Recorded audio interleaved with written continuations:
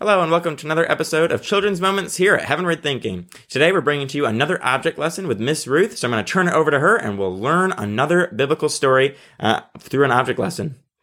Well, today's story is called No Air to Breathe. And I want to give credit. I'm going to read a little bit of a story that comes out of this book, 77 Science Activities for Illustrating Bible Lessons by Donald B. DeYoung from Answers in Genesis. And I think this story is really appropriate before we get to our verses and our object lesson today. Early on the morning of August 21st, 1986, the people living near Lake Nyos in Cameroon, West Africa, went about their chores. Cattle grazed on the hillsides while children played games. Suddenly, a vast cloud of invisible gas bubbled up from the lake bottom like an enormous fountain and spread out across the land. The carbon dioxide gas, which it was, had no taste or smell, but it was deadly. Wherever it flowed, animals and entire families quickly suffocated.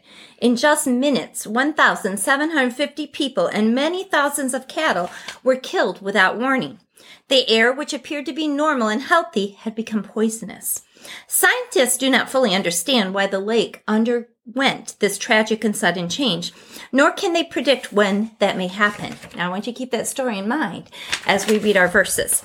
So I'm going to read a verse out of Proverbs chapter 14, verse 12. And this verse says, "There is a way that appears to be right, but in the end, it leads to death." And I'm going to save the other verse for at the end. So we have put in this big container it'll make carbon dioxide. We've put vinegar and baking soda. And there's an invisible gas in here right now. Carbon dioxide, just like in that story, the invisible gas that created all of those problems. It looks harmless. It looks like it won't hurt us.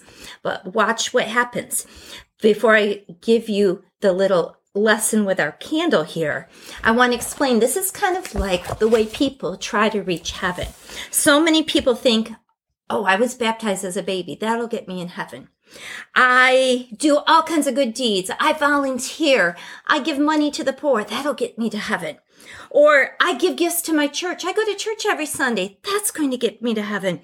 And they think all these things are happening. So they think that their light is lit. So let's light this candle here. They think that they have a light that's going to take them to heaven. Watch what happens when we bring this light, hopefully you can see the light there, right down into our invisible gas. That light went out. These people are fooling themselves. They're filled with something that isn't substantial and it's deadly. They're filling themselves with all these false hopes. And the Bible says there's a different way. It's not all those other things. And they are just getting suffocated in what they thought lit up their light. They thought was their ticket to heaven. It was just suffocated by that invisible gas because they were filled with sin and they didn't really have Jesus. So listen to the solution.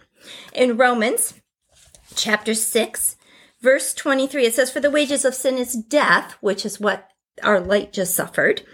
"But the gift of God is eternal life in Christ Jesus our Lord." All those other ways to heaven are not the solution.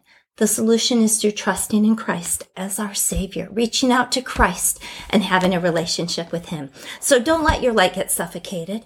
Let it shine brightly because you're trusting in Jesus. Let it shine brightly. Awesome. Well, we hope you've enjoyed this and that you'll try this maybe even at home with your own children. And then join us next time for another episode of Children's Moments here at Heavenward Thinking.